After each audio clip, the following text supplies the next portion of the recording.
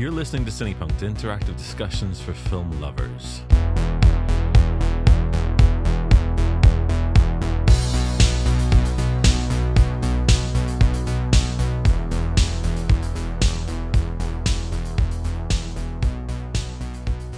I'm your host, Robert J. E. Simpson. We're back here at in the Watershed Theatre. What's the theatre? How they call it? The Watershed Theatre back here in the Watershed. Glorious Bristol City. During the Slapstick Festival. Yes, 2020. Yeah, just for version. context, listeners, Yes. those of you here. And I'm sitting with, well, a friend of the show already, Robert Ross. Hello, Robert. As I saw you describe last week, the official historian of British comedy. Well, yeah, it was a weird thing because my passport is writer, but I've been sort of billing myself, or other people have billed me as Britain's foremost comedy historian. And now on my social media, I've had some sort of banners made with me with various sort of comedy luminaries. And somewhere in the edit, it wasn't my doing. Somewhere in the edit, the foremost has been dropped. So now I'm just Britain's comedy historian, which I sort of like. It's basically I own it.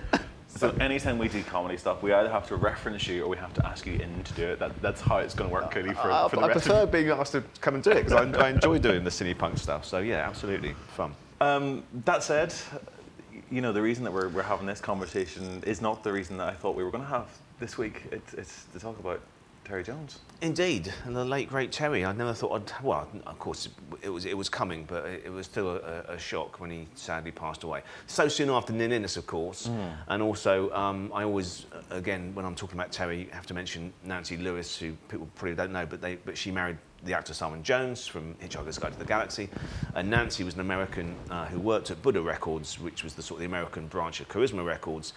And she was a massive sort of Python champion. And without Nancy Lewis, they wouldn't have got such wide exposure on American TV, and they wouldn't have been the massive global phenomena that they are.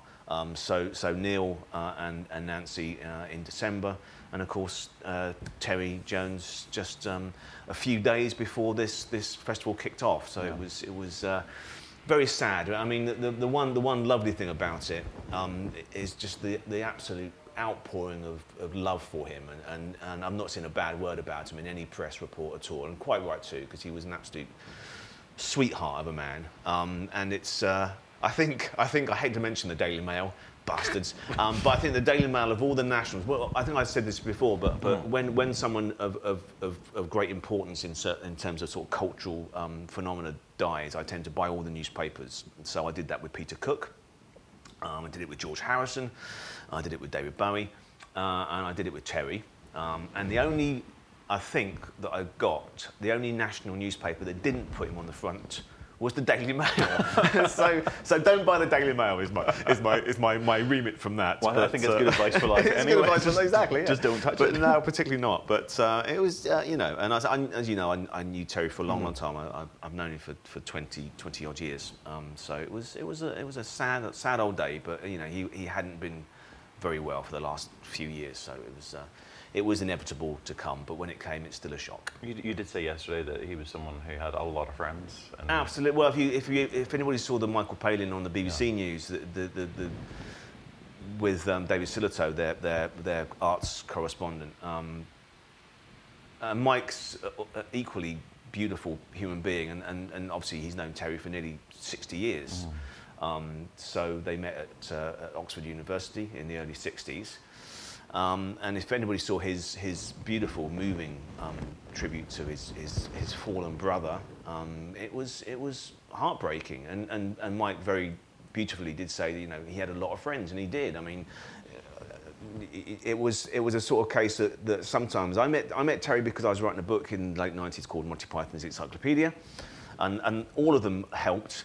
Even sort of Graham's spirit was in there, helping from the back. But the other five, the living five, were very helpful, but none more so than Terry J. And it was sort of thing because he was the archivist of Python, really. So he had all the scripts and with all his annotated notes, and he had all these sort of like the floor plans for the studio at the BBC, and he had everything. He kept everything. Wow. I mean, so he invited me around to his house. He lived in Muswell Hill in those days with his first wife Alison, and he invited me around to his house. And what started I think he said, I can give you an hour. And what started as an hour of just rummaging through his sort of filing cabinets. When you were with Terry, a really good bottle of Rioja would come out, or he introduced me to this lovely white wine called Pitbull, a French white wine.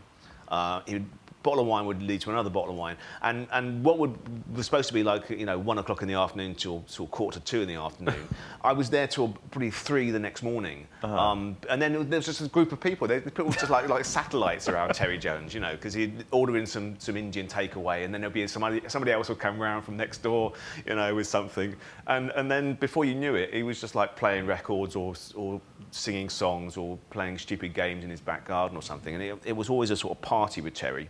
It was an amazing sort of organic friendship, really. And then you sort of forgot that you were with the person. I would always joke with him because those really stupid sort of futile top 100 comedy film polls that they do every so often invariably has Monty Python's Life of Brian at the pole position. And I would because he obviously not only did he co-write it, also acted in it, but he directed it as well. And I would sort of sometimes after a few bottles of wine sort of like poke him in the ribs and say, that makes you the greatest comedy director of all time, Terry. And he goes, no, Rob, that was Buster Keaton. Because he was always so humble about his achievements. But you would sort of forget it was him. You would forget it was Terry Jones, bizarrely, because he was so knowledgeable and so affable and so sort of erudite in his conversations. You talked a lot about politics. We shared similar sort of views on politics. And he would talk about, plays and Disney films and he wasn't much on sport particularly, but everything else he just had an opinion on and a really interesting opinion. And we would just sit in the pub for hours just chatting. It was just some of my happiest times. Just there's a pub called the Red Lion and Sun because when he moved out of Muswell Hill, he moved to Highgate Village.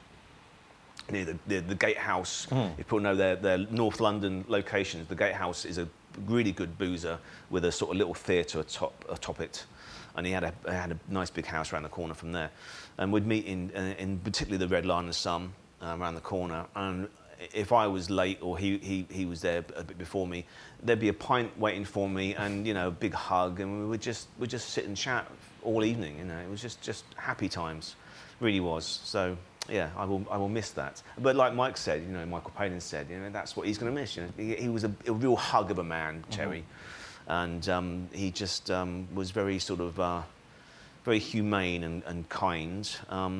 Plus, possessed of one of the greatest comedy minds of the 20th century. So it was quite nice to be brilliant and also lovely. Not many people can achieve both of those things, but Terry certainly did. It's a great testament, I think, to the man himself. I think that's something that has come out in sort of the comments that I've heard this week and that I've read from his colleagues and friends. I guess part of our job as film historians, comedy historians, is to sort of also look at the work, which is obviously how you got to know him in the first Absolutely, place. Yes, absolutely. Yeah, I was lucky. I mean, off the back of the Python book, then we met up again. What was it? Oh, 99, that's right. 99 would have been 30 years of Python. So the book came out in 98. I sort of tried to get in just under the wire before the anniversary. So the book did really well. It was my second book I'd written. I did the Carry On book first in 96. And then it wasn't called the Carry On book. It was another book. Mine was called the Carry On Companion, to clarify that, in 96. Then I did Python in 98. And they did a big bash at the Leicester Square... the Empire Cinema, Leicester Square, and they screened Monty Python's Life of Brian. And if memory serves, I think 4 of them were there. I think it was Terry G, Mike Palin, and John Cleese, I think, were the 4 there at this big sort of 21 years ago now, celebration of that particular milestone. So I saw him in the pub as well after that. And I think that was one of those times when I went round to his house and then got, completely blotto and ate a lot of Indian food or something. And that same evening, actually, ironically, this going back to this Forgotten Hills of Comedy project, that was that night, I think, when he got all his 78 RPM records out of Will Fife and Max Miller and all these things. We were playing those until dawn, I seem to remember. We had this wonderful sort of It seemed about 6 foot high, but it was a floor standing sort of 78 RPM record player. And he had all this he came almost like something out of a cartoon. He came with this pile of records. I thought, my God, he's going to drop these. It's a precious thing he's had since he was like sort of 17, you know, all these records. And he was just playing one by one. You won't know this guy and this sort of thing. And that was how the Forgotten Heroes of Comedy project came about, because he played a record by a guy called Ronald Franco. I do this in my live show. I tour the world doing Forgotten Heroes of Comedy. It's a book and it's also a show now. And he played Ronald Franco. And he said, you won't know Ronald Franco. And I did know Ronald Franco because of a record my dad had. And we sort of, you know, and he said, oh, you should do a book about that. Forgotten Heroes of Comedy, I'll do the forward. And that was that project. But then it just, you know, just we kept on sort of meeting up. And it wasn't even work then. We did a few other things. We did the DVD audio commentary for Personal Services, which he directed, about the life of the famous Madam Cynthia Payne. So he did a commentary for that, whenever that was. Oh gosh, early 2000s, maybe 2002, 2003, we did that. But we would just meet up, so phone or email or something. Are you free, you know, next Tuesday to come around and have a bite to eat and then go to the pub? Yeah, okay, great. And it would happen that sometimes if I was in London for a meeting in the West End, I'd phone Terry that day if he was free. And he'd say, oh, yeah, come up. So it became a non-work thing. We did do work together when it called us both together, but it was a social thing. And him, you know, being quite impish and knowing, you know, I'm in the very fortunate situation, Robert, to be writing and celebrating stuff I absolutely adore and have always loved since I was a kid. And Python was one of my passions as a kid. You know, my dad would let me stay up late to watch the reruns on TV and stuff.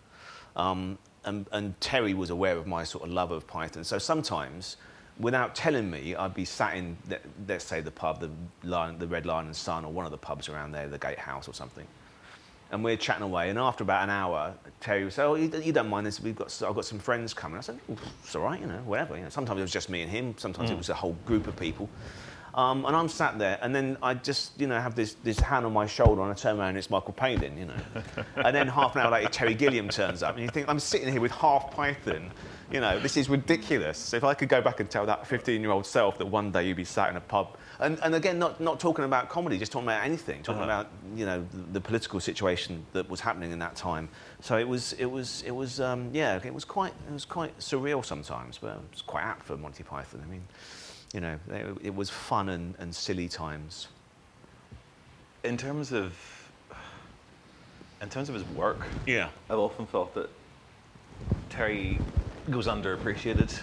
You know, it was one of the things I like yourself, when I got asked to do a bunch of obituaries for the BBC this week, and one of the things they kept on saying to me was that, you know, he was the one that people didn't recognise, and I get that. I mean, he's the one that didn't have the big Hollywood career afterwards. He wasn't always in front of the camera. No. When he's doing something like Ripping Yarns, he's quite happy to take a back seat and let Mike do all the acting. Sure, yeah. Absolutely. I mean, I think the thing with Terry was that he never wanted to be a comedian particularly. He was always a writer first and foremost in his head. He was a creative person.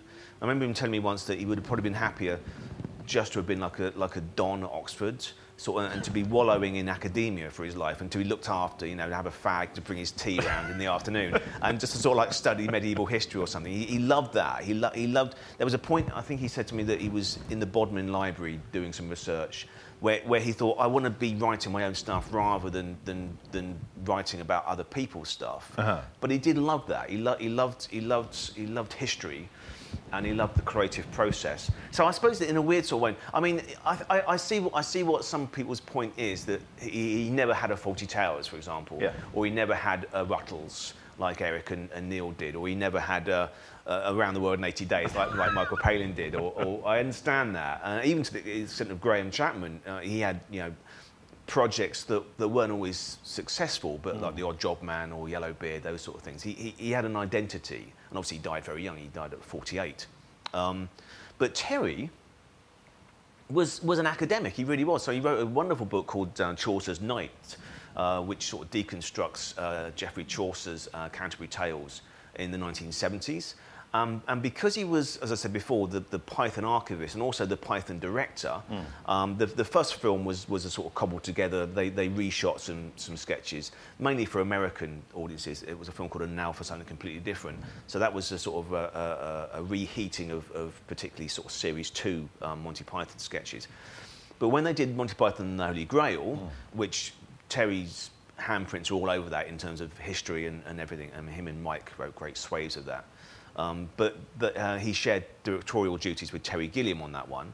When they got to Monty Python's Life of Brian, it was just Terry Jones, and he also just directed Monty Python's The Meaning of Life. So he was the one that would go to the film festivals around the world. So he would say, it's given me, I'm financially secure because of Python being internationally popular, and B, I'm asked to go to, sort of like Zurich or, sort of like, Botswana land or something, just to sort of like, they run Life of Brian usually, and I'm there to talk about it. So he was very proud of that.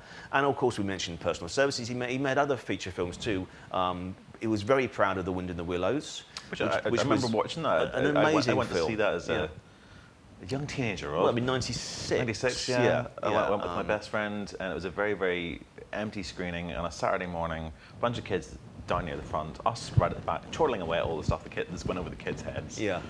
It's a very adult script, actually, because Terry wrote it as well. And I think the problem was there was the Alan Bennett version, which played at the National Theatre very successfully with Jeremy Syndon was a brilliant Toad of Toad Hall in that. And I think I think Disney was trying to do a film of that play at the same time that Terry's came out, and there was some sort of distribution angst going on, and it didn't get the exposure that he wanted it to. Yeah.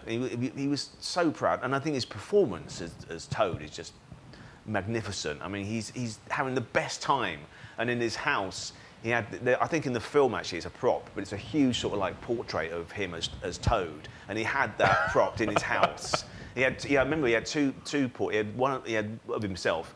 He had an amazing original Charlie Chaplin poster, which is probably worth more than my house. But the poster, he had this screen. He didn't have a TV, Terry. He had a screening room, so he would run films on a big screen in this, and he had this amazing Chaplin poster in there. But he had this Wind in the Willow portrait. He also had a portrait which was done in the late 90s, early 2000s. He was famous for being the naked organist in Python. He reposed in his dotage, naked, sat at a keyboard, and he had that portrait in his house too. I've seen photographs of that one. There you go, and yes, it was quite a thing. But he made other. I mean, he bless him. He made a film in 2015 called Absolutely Anything, which was a script he had knocking around for ages and couldn't get the money for it. And I think his son, Bill Jones, who's a film producer and writer and very, very talented young man, he got the budget for it. So that was Terry's last feature film as director. Simon Pegg starred, and he called a lot of mates in. I mean, Jonah Lumley's in it, and last Robin Williams performance. Last Robin Williams is the voice of the dog, exactly, yes. Yeah. And all the Pythons came back, even Eric. Amazingly, after quite a bit of adverse publicity, I remember about that. Yeah, it was a tricky one because they were the voice of the aliens in it, and they are billed as well on the poster, which they're billed and they're billed just as Monty Python, not as individuals. It was an interesting thing. So it's just the voices, and basically the plot is it's a pastiche of the H.G. Wells novello, The Man Who Could Work Miracles, is the idea. So basically. Or Bruce Almighty's another sort of version on that. It's basically, not the gods this time, but this group of aliens just pick on some random idiot, which is Simon Pegg, and he has the ability to do absolutely anything, which is the film. And it's worth seeing. If you ever see it, you'll probably see it in CEX for 50 pence. Buy it. It's fun. I think I've got 2 copies of it. Okay, there you go. And Terry's also in it. He pops up as the cab driver in it, very briefly. But it's a fun film, and that was his last film directorial assignment. And the last thing he actually directed, I'm going to blow my trumpet again, like I always do that. Oh. Indeed, thank you. No, not carry on this time. He directed a play that I wrote about Marty Feldman and Loretta Feldman called Jeepers Creepers, and that was a play on the stage, which he directed in 2016. Yeah. And he wasn't well, to be honest. He wasn't up to it really, but he did it because he wanted to do it. And we got through it. It was a really quick rehearsal schedule. I think we had 10 days rehearsal for it. But but it was fun, and there were moments. I mean, you know, he was socially, he was still with us, and he could still talk then. I mean, this awful dementia, forgive me, it's frontal temporal. It's basically affects your speech. Yeah. And you have the thoughts. You know what you want to say, but you just can't. The brain doesn't, synapses don't sort of connect, and you can't express yourself. So he got to the point when he was really getting quite frustrated and just was, you know. And then eventually, I mean, I saw him just before Christmas, and it was, yeah, not fun. You'd get a spark of recognition, and then it would just go. Mm-hmm. But in 2016, he could still communicate, and he could still, but he wasn't peak Terry, bless him. But he did it, and you know, we got it on the stage, and it was his last thing, and it was fun to do that. With him, but yeah, it was a lovely little piece. I mean, yeah, well, thank you. You saw it, of course you saw it. Yeah, you saw it. Yeah, it's something I'm very proud of, and also because Terry and Michael Palin, actually all the Pythons apart from Terry Gilliam, they'd all written for Marty Feldman back in the late '60s. Mm-hmm. Literally just before Python hit, they were writing It's Marty. So a lot of those sketches, and I think that's probably what inspired them. That and another show that Michael and Terry did called The Complete and Utter History of Britain, mm-hmm. which they were in, but the sort of studio stuff, it's very Python. In fact, they take moments of history, but they retell it in the form of maybe like a post-football match, interview on TV, or they have like sort of game shows, like the Battle of Hastings, but it's a game show. It's that sort of format. And that's called Roddy. Oh God, what was his name? Maud Roxby. I think Roddy Maud Roxby was the actor that basically does the sort of the presenting, you know. And now we're going to go over to 1066. And Terry thought he wasn't really that brilliant. I mean, actually looking at it again later when they did some links for the network DVD release of it, he actually said, actually Roddy was pretty good. I was being unfair, I think, but I was like 26 and arrogant, and I think actually now it's okay. But that show, but particularly there was a sketch they wrote for Marty Feldman about Marty. Is like a goblin or an elf going to get a mortgage for Dingley Dell or something, and John Junkin is the mortgage provider. And apparently, because he did it in front of a live audience, the Marty show, apparently he panicked at the sketch before he went out, and he went out and just saw the audience and started doing a load of gnome jokes, and completely off-piste of the script that Terry and Mike had written. And Terry was furious, at the time, saying, "What the hell is he doing? He's ruining our sketch." And he said, then that was the moment I thought we've got to do our own stuff. We write it and we perform it. That was the seed of Python, I suppose. But because he was very grateful to Marty, and also David Frost has been mentioned a few times at the Slapstick this weekend as a sort of a catalyst for talent. On the Frost Report, he had a long list of writers. I mean, but the two head honchos really were Barry Cryer and Marty Feldman. They were the head sort of people who kept all these young Oxbridge graduates, including the 5 British Pythons, all 3 goodies, Jonathan Lynn, Anthony Jay, loads of writers. I mean, all the brilliant brains of the 60s were writing this show. But Terry and Mike always told me that the 2 people that really embraced them when they went into that, as callow sort of 24-year-olds to go and meet this behemoth that was David Frost. The 2 that come over and said, "Hello, do you want a cup of tea?" were Baz Cryer and Marty Feldman, who really sort of took them under their wing. So Terry always felt he owed him a favour. So that's why he directed this play. But yeah, so I mean, but another, I mean, we're not even touched on the books really. I mean, we mentioned the Chaucer one, Chaucer's Night, but he wrote books for children. The Saga of Eric the Viking. He wrote a collection of short stories called Evil Machines, which is basically just like toasters and sort of traffic meters, becoming animated and going crazy, which was based on an opera he'd written. That's the one published by Unbound, isn't it? Unbound, and Unbound. The very first Unbound book. Because if you get the Unbound books, they're all. And number 1 is Evil Machines by Terry Jones. Yeah. And it was because of Terry. I was a bit sort of. I was a bit reluctant to go down the crowdfunding route. So I always thought, oh, that's a bit naff, you know. You've always been with traditional publishers, haven't you, Chris, Rob? yeah, I'm an old-fashioned person. But now, of course, you can sort of do Vanity Press, or you can sort of like desktop publish or whatever, and there's no shame in it at all. Although I still prefer a proper publisher. But it was Terry that said, look, we can't get a publisher for this Forgotten Heroes of Comedy. Why don't you go to this Unbound, this crowd? I said, oh, really? Look, I'm doing it. I go, okay, it's good enough for Terry Jones. It's good enough for me, and I think a lot of writers felt that, and they've got some really good names on there now, and because of Terry, and people like Justin Pollard, who sort of are the organisers of Unbound, you know, will always cite Terry Jones as the sort of the flag bearer for that company. So yeah, I mean you've touched on it already, and it's something that I only kind of briefly mentioned when I was doing the BBC stuff this week. Was in terms of Terry's role as an archivist. But it's Terry actually that we've got to thank, I believe, for Monty Python even existing in terms of after it aired. Yeah, absolutely. I mean, I think it's come out again in some very well written. There's a friend of mine, Eddie Robson, did a piece about Terry, pretty much claiming that he was the most important Python in terms of the structure of it, and in terms of the sort of the driving force of it, and as I mentioned before, the archivist of it. But yeah, I mean, he went to the BBC, you know, because in those days, I mean, you know, you've got to forgive them. I mean, what the policy I think was that they show it and they may get one repeat, and then after that, who cares? Yeah, it gets junked. It gets junked. So we know, you know, so much of Till Death Us Do Part and Hancock's Half Hour when it went to from live to recorded. Step-Turned Son. All these shows, they were not considered, you know, and why would they be? You know, I mean, bizarrely they would keep certain things that they'd keep, like, you know, a 1967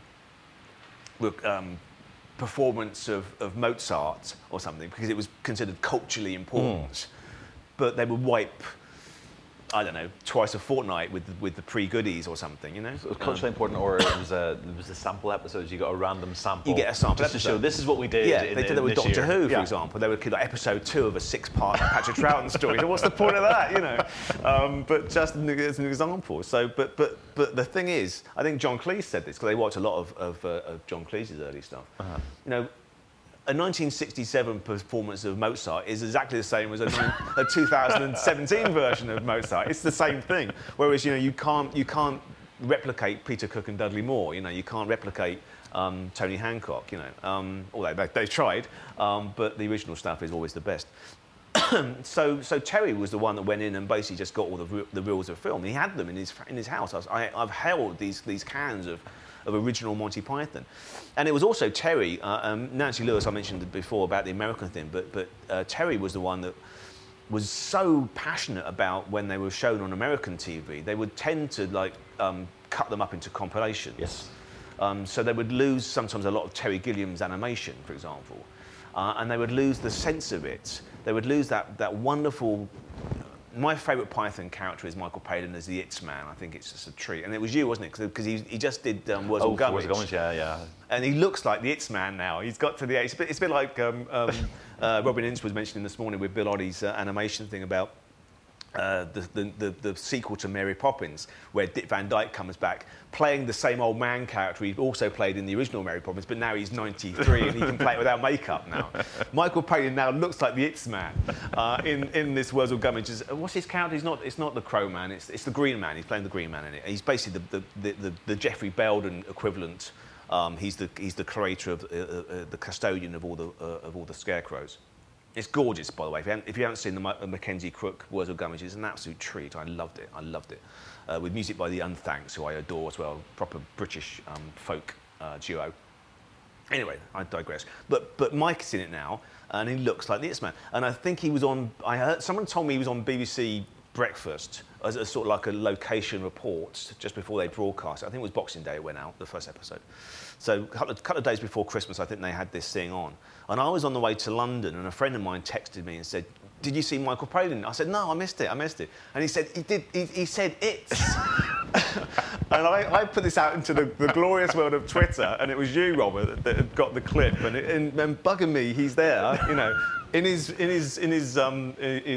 persona as this Wurzel Gummidge character, the Green Man or Crow Man, whatever he plays. And he says, and it cuts from 1969 Mike doing it to 2019 Mike, and it's an absolute treat. So yeah, it's. But yeah, so I think, but it was Terry that basically said to the Americans, you know, you cannot cut our work. This is a stream of consciousness, and with Gilliam's animation that sort of ties it all up, and we got, you know, Graham Chapman coming in and saying, stop that, it's getting silly and all that, and it doesn't work if you cut it up.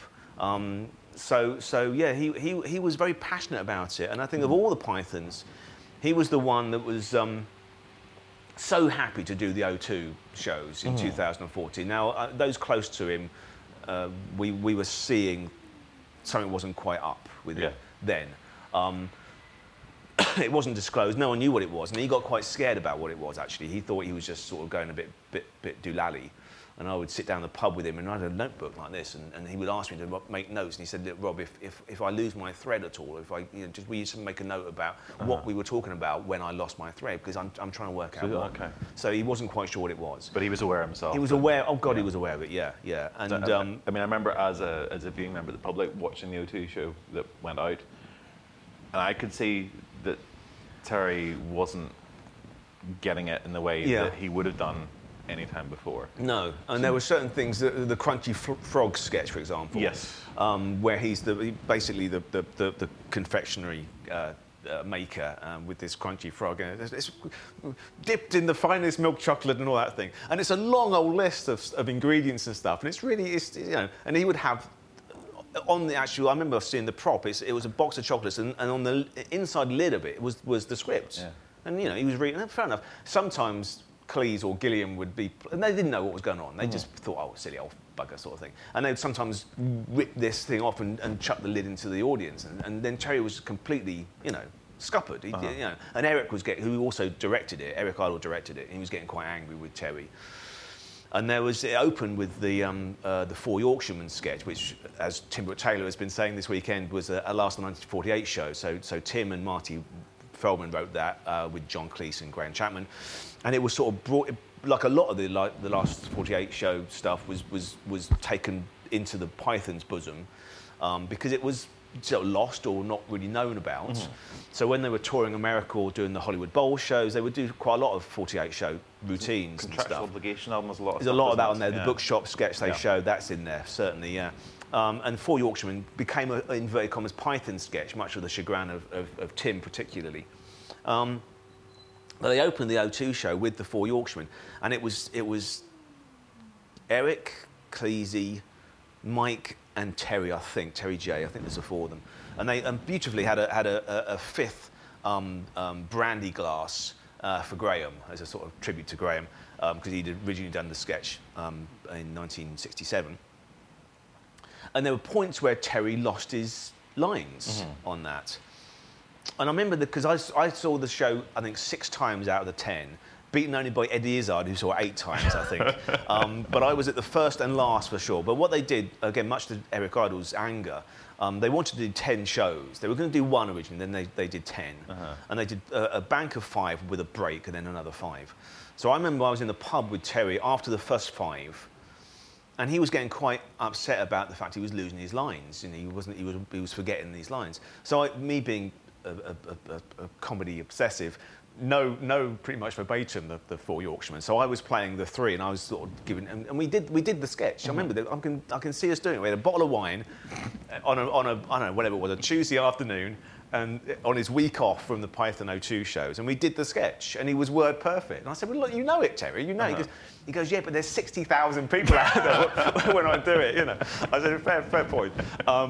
So he was aware of it, certainly. But yeah, they were joyous shows, and again, a lot of the press were quite scathing about these old men just doing this show for the money, and one of the things I really love about the Pythons is that they're completely upfront about it, that they're doing stuff for the cash, you know, and John and Eric in particular. John and Eric, particularly Eric. Well, John's got so many divorces to sort of cover, and he's got so much tour was one that John did, and then Eric was the Goody Bastard tour. That's it, yeah. But it's fun. It's funny. I mean, you know, and they had this whole thing because of Spamalot and because of a person who will remain nameless who staked a claim in the Monty Python and the Holy Grail film, which obviously is the basis of Spamalot. And he won a lot of money, and it was pure and simple. In order to recoup that loss, they did the live shows, and Terry Jones said he might pay my mortgage off. That's what I'm doing it for, which he didn't quite, bless him. But he got a few quid. But it was yeah. And they're honest about it. But also it was just tremendous. I mean, it was a whole, you saw it, whole production numbers and musical numbers that Eric loves so much, and it was funny. I mean, they could still do it, you know.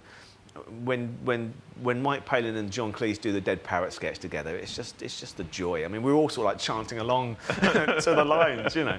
And John would. There's a bit. What is it? There's a line in it where he basically would change the name every single show. And on the very last show, he said, and as Dr. Chapman said to me, and it was that got a huge round because Graham was there on film and in spirit. So they always would say when Graham died in '89, they said that's it. Without the six of us together, we can't do anything. So they would do sort of compilations and documentaries and stuff like that. And obviously, thanks to film, Graham was there. So it was a little on the poster. I think it's a little sort of greyed out. Graham in the clouds, and then the five of them in their sort of Gumby suits, and it was 1 down, 5 to go, and of course John Cleese's tweet when Terry died was 2 down, 4 to go. So it's even in death. I mean, that's the whole thing about Python. There's no boundaries. They can be as bad taste as they want to be, and it's and I mean Terry saw the funny side of the whole dementia in the end. I mean, once he knew what it was. Mm-hmm.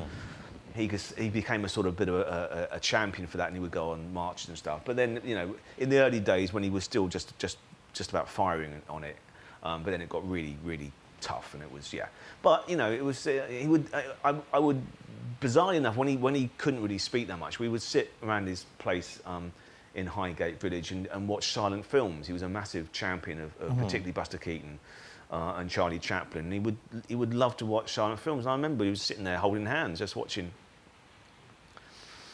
films with him, and he would sort of laugh in the funny bits and cry in the sad bits, and he would just sort of look at me and just like sort of beaming, you know, and just because he could relate to that silent world even more so than when he was a kid. It was very, very beautiful actually. So he was he loved his films. He loved his real ale. He loved his food. My God, he loved his food. He was one of those people, you know, anybody else, you'd get really annoyed with this person. But let's say there's like a table of 8 of us and we've all got our Indian takeaway delivered to Terry's house. And he would be one of those people dipping into everybody's dish. So what's yours like, Rob? Okay, that's fine. You know. One of them. Because he didn't want to miss out on anything. And before I went vegan, I was meat eater first, and then I became vegetarian, then I was vegan. But so when I was eating meat, when I first knew Terry, and fish, for example. So people don't. This is very dull, but if you're a real ale fan, you'll know this. That to keep the brew fresh and lively, they put a thing called isinglass in it, which is basically isinglass is fish guts. They put in the barrel. No, they do. They put. I know Robert's is putting a face here. I know, but it's true. I eat meat. No. They put. It's to keep the beer. It makes it taste better, basically. Uh-huh. It keeps it longer in the barrel. If you buy bottled beer, it's not in it because it's got the fizz. Yeah. Right. The bottle does the job of the isinglass. But if you on tap pints, most pints, some don't. There's a brewery called Black Sheep Brewery that do a vegan version. And some Monty Python themed drinks. There you go. I've ordered them They before, do the Monty Python Holy Ale, isn't it? That's it, yeah? That's a vegan one. But when I was drinking anything, which I did in the 90s with Terry, we would go through these pubs, and there was a microbrewery in one of these pubs. It might have been the Red Lion and Sun. It might have been. Anyway, one of the ones in Highgate had a microbrewery, and we would literally just work our way through of an evening, every single pint, and we'd just, is that one okay too? No, this one's nicer. Okay, we'll have 2 of those instead then, and then we'll stick on that one for a couple of rounds, and then we'll try that one afterwards. And it was, I mean, he loved consuming things. He loved movies, he loved books. He was a massive reader, and I mean, I read all the time, and some books are sort of classics, like. Brave New World I was reading. I remember Brave New World. I said, "You read this too?" He goes, "Yeah, I read it at university." I thought, "Yeah, of course you did." You know. But he would sort of, "Have you read this one?" I said, "No, I've not read that." So we would sort of swap books, and he liked to cook as well. He was a very good cook. So yeah, he was just a, you know.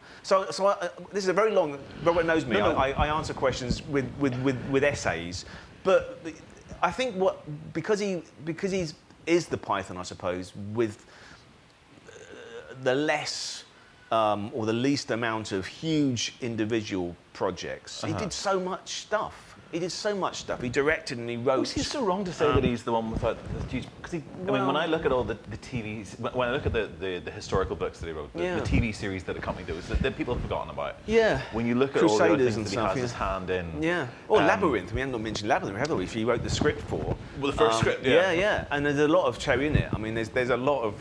You know, you remind me of the Babe. That's so Terry, all that, you know. And the little worm is so Terry. He wrote a treatment or draft script for Gremlins 2. Oh, you did it? I did not know that. He wrote a script for that, which I saw in his archive. He wrote all sorts of things, and he would sort of lecture about medieval history very seriously, you know. But then again, I always think, you know, he would have been the greatest history teacher ever. You know, he was so enthusiastic, and those documentaries, which you know, they should be. Maybe, you know, it's always in death the BBC bring out the old stuff, and if they do repeat them, please watch them because they're just amazing. He did Gladiators, he did Crusades. There was a few. He did some brilliant documentaries about maps and canals and things. I mean, he just made everything fascinating. One of the last ones he did was about Chaplin for ITV, which is a beautiful documentary. But maybe this is the thing. I mean, even though he didn't end up following that academic route down, he was able to introduce it in his work. So even something as simple as Holy Grail, where they're having that discussion about the way that, you know, you elect a government, essentially. Yeah. You know, I am king. You know, I didn't vote for you, and all that. You know, and, there are lessons there that I've taken through my life. Because it was. I think there's a line. Is it Eric says it? I think, and Graham, beautiful performance as King Arthur. I mean, it's an absolute just. Brilliant performance. So sort of straight. He's like the sort of totem pole with all these crazies, you know, dancing around him, and he's riding through with his coconuts, you know, with Terry Gilliam. Is it Pansy? Patsy, doing his coconuts behind him, and he's going through. And Eric Idle looks at him and he says, "Oh, is that? Oh, it's the king." He goes, "Well, how do you know?" He's not covered in shit. So but no film up to that point. It had all been sort of very, you know, romanticised. It had been sort of Tony Curtis, you know. What's that famous line? "Yonder is the castle of my father," or whatever that line is. But it was all beautiful and glorious Technicolor. And for the first time, there was a film set in sort of medieval England that was murky and dirty and you know, people died. You know, it was proper history. Plus, it was really funny. And I think that was Terry's great gift, that he could sort of demystify these quite weighty texts and weighty, you know, historical sort of references, and make them understandable. And that was his great gift. He was so passionate about life, really. Yeah. So I think it was the thing that was quoted most of the week about, you know, how Terry wanted to be remembered, and Terry said there was either maybe as a kid's author or, you know, for some of the history stuff that he did. For you, what's the Terry thing that you would most go to? You're going to introduce someone to Terry Jones. What are you going to say? This is what you need to watch or read. Oh gosh, one project. That's a good question. You can tell these aren't pre-organised, these questions. I mean, completely off the cuff conversation we have. You mentioned a couple of times during the week about, you know, Terry ultimately had 3 of his films were banned in Ireland. Which was an Irish programme. One of his proudest achievements. But yeah, I must find out what the 4th one. I was thinking about it the other day because we both did a few radios, as you mentioned earlier. But one of his proudest achievements were that by the early 1990s, there were 4 films that had been banned in Ireland, and he directed 3 of them. So it was Monty Python's Life of Brian, Monty Python and the Meaning of Life, and Personal Services. You can tell it's a very Catholic country. There you go. So he was quite chuffed about that, and I suppose. Completely off piece there. I suppose I'm going to be greedy and take 2. Okay. You're allowed. You're Britain's official comedy historian. That's it. Yeah. I think The Wind in the Willows sort of encapsulates his complete joy of life and his sort of verve and vigour of just excess. So he was so much Toad of Toad Hall, Terry. He loved everything, and he loved the best in fine wines, and he loved, you know, good conversation. So I think as a sort of like a Sunday afternoon family film with quite a dark underbelly, I would suggest you watch the Wind in the Willows. And then, I mean, it's the greatest comedy film of all time. It's got to be Meaning of Life. No, sorry, Monty Python's Life of Brian. It's got to be Life of Brian because I did a thing Christmas last year, so December 2019, at the Victoria and Albert Museum. Of all things, I'm so chuffed to bring Python to the V&A, and I introduced the screening of Life of Brian as an alternative Christmas film. And the editor that was there, Julian Doyle, who worked on quite a lot of Terry's films actually, who's a lovely filmmaker in his own right. But we introduced this film to a packed V&A, you know, cinema screening room, and I not watched it for a few years, and I watched it with the audience, which helps a lot. Like these films we're watching this weekend, watching Lauren Hardy or Buster Keaton with an audience. It's just so that observation I hadn't caught till Stephen Merchant was doing his thing last night with Robin Ince, and they were talking about how later on Stan Laurel would watch these movies and think they're a bit slow. It's because they're made to facilitate the audience laughter. Yeah, absolutely. And then you watch them in an audience and you say, oh my gosh, people do actually laugh. Stan would watch them on TV allegedly and think, oh God, that needs a cut there. But no, with an audience, because you laugh, and then Ollie looks into the camera and you get another laugh. And Stan is sort of like a bit like Terry Jones in that respect on the Python TV shows, which was Ian McNaughton directing. You have people like Jimmy Parrott directing the Lauren Hardy shorts, but Stan's behind him, you know, knowing exactly what's going on. And Terry was that equivalent. You know, that's why he directed the films later. But yeah, you're right. So that slow burn of Ollie, and then a laugh, and you've got like a good 4 seconds of nothing laughter when you're watching it with an audience, and then you get a belter afterwards. And that's Life of Brian. I mean, I always cite that. I think it always gets voted, as I mentioned earlier, the #1 film, comedy film of all time. But watching it with that audience, December 19, it's perfection. It's literally. I'm getting quite emotional now. But it's perfection. There's not a bit in it that's dead wood. It's absolutely great, and the script just sings, and even the craziness of that sort of Star Wars madness that happens, you know, and that it's just ridiculous. And that works. And Star Wars is now a thing that has never gone away either. So that reference still works. You can watch it 41 years on, and it still makes sense, that Star Wars reference. So it's just a great thing. So I think those two films, if you want to sort of celebrate Terry Jones as a filmmaker, which he's one of the, I think for me, one of Britain's great filmmakers, then Wind in the Willows, followed by a bit of naughtiness, Monty Python's Life of Brian. This has been a very food-oriented conversation. We should go for lunch now. What was the thing of that? You mentioned a white wine that. Yes, what was it? Pitbull. It's a French white wine, and it's beautiful. Any of our regulars will know. When we did the show with Richard Elfman. Richard was he did me a whole barbecue and you know, was recommending cigars and whiskies. Oh, okay. Oh, so no, it was lovely. So this is in that tradition of. I'll tell you, because when I remember you came to Jeepers Creepers. Which was in 2016. Yes. And my ex, who's an actor, played Loretta, Rebecca Vaughan, who's very good. And David Boyle played Marty Feldman. But when you came, and your friend came as well. Yes, I went with Jen. Yes, yeah. And I'm a member of a club called Two Bridges, which is just opposite the National Portrait Gallery in Charing Cross in London. And Terry Jones was a founder member of that. And it was down to Terry that I got membership, because it's a long waiting list. Yeah. I got sort of fast track, because you're supposed to have, I think 3 recommendations from members. Wow. And Terry said, I just signed this and I'm in, right? And it was in there, I was going in there with Terry for, years. Probably 15 years or so. And it was in there that he said, they do a really nice wine in there. I said, yeah, okay, go on. And this is Pitpoul wine. P-I-C-P-O-U-L, Pitpoul. French wine, and it's beautiful. It's absolutely beautiful. So every time I'm in there, either without Terry or with Terry, I'd always have that wine. So when I'm next in there, which I'm actually there next on February the 4th, with my good friend Tyler Butterworth, who's the son of Peter Butterworth and Janet Brown, and it's actually Peter's birthday. So we're going to celebrate his late dad's birthday, February the 4th, and I will get a bottle of Pitpoul and toast Terry. There we go. Oh, lovely. Rob, Thank you very much. I know this has not been an easy week. I mean, we've talked, you and I have talked before about the nature of what we do and talking about dead people, and it's always a bit of a shock when it's yes. one of your friends that goes. But this is one of those cases where it actually has been a friend. Yeah. So I appreciate you kind of.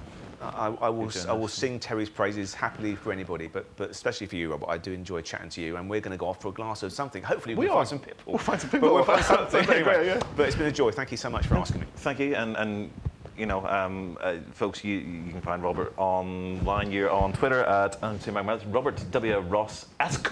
Esquire, it's actually ESQ, but the website is robertross.co.uk, and if you just Google Robert Ross and Carry On, you'll find me popping up all over. So I'm very easy to find on social media, Instagram and Facebook and all those. So yes, please come and say hello. I am. You've got to do it, right? You know, I'm no shrinking violet, as you won't. Rob, thanks very much, and let's go to the pub. Let's do it. Thank you. Hooray!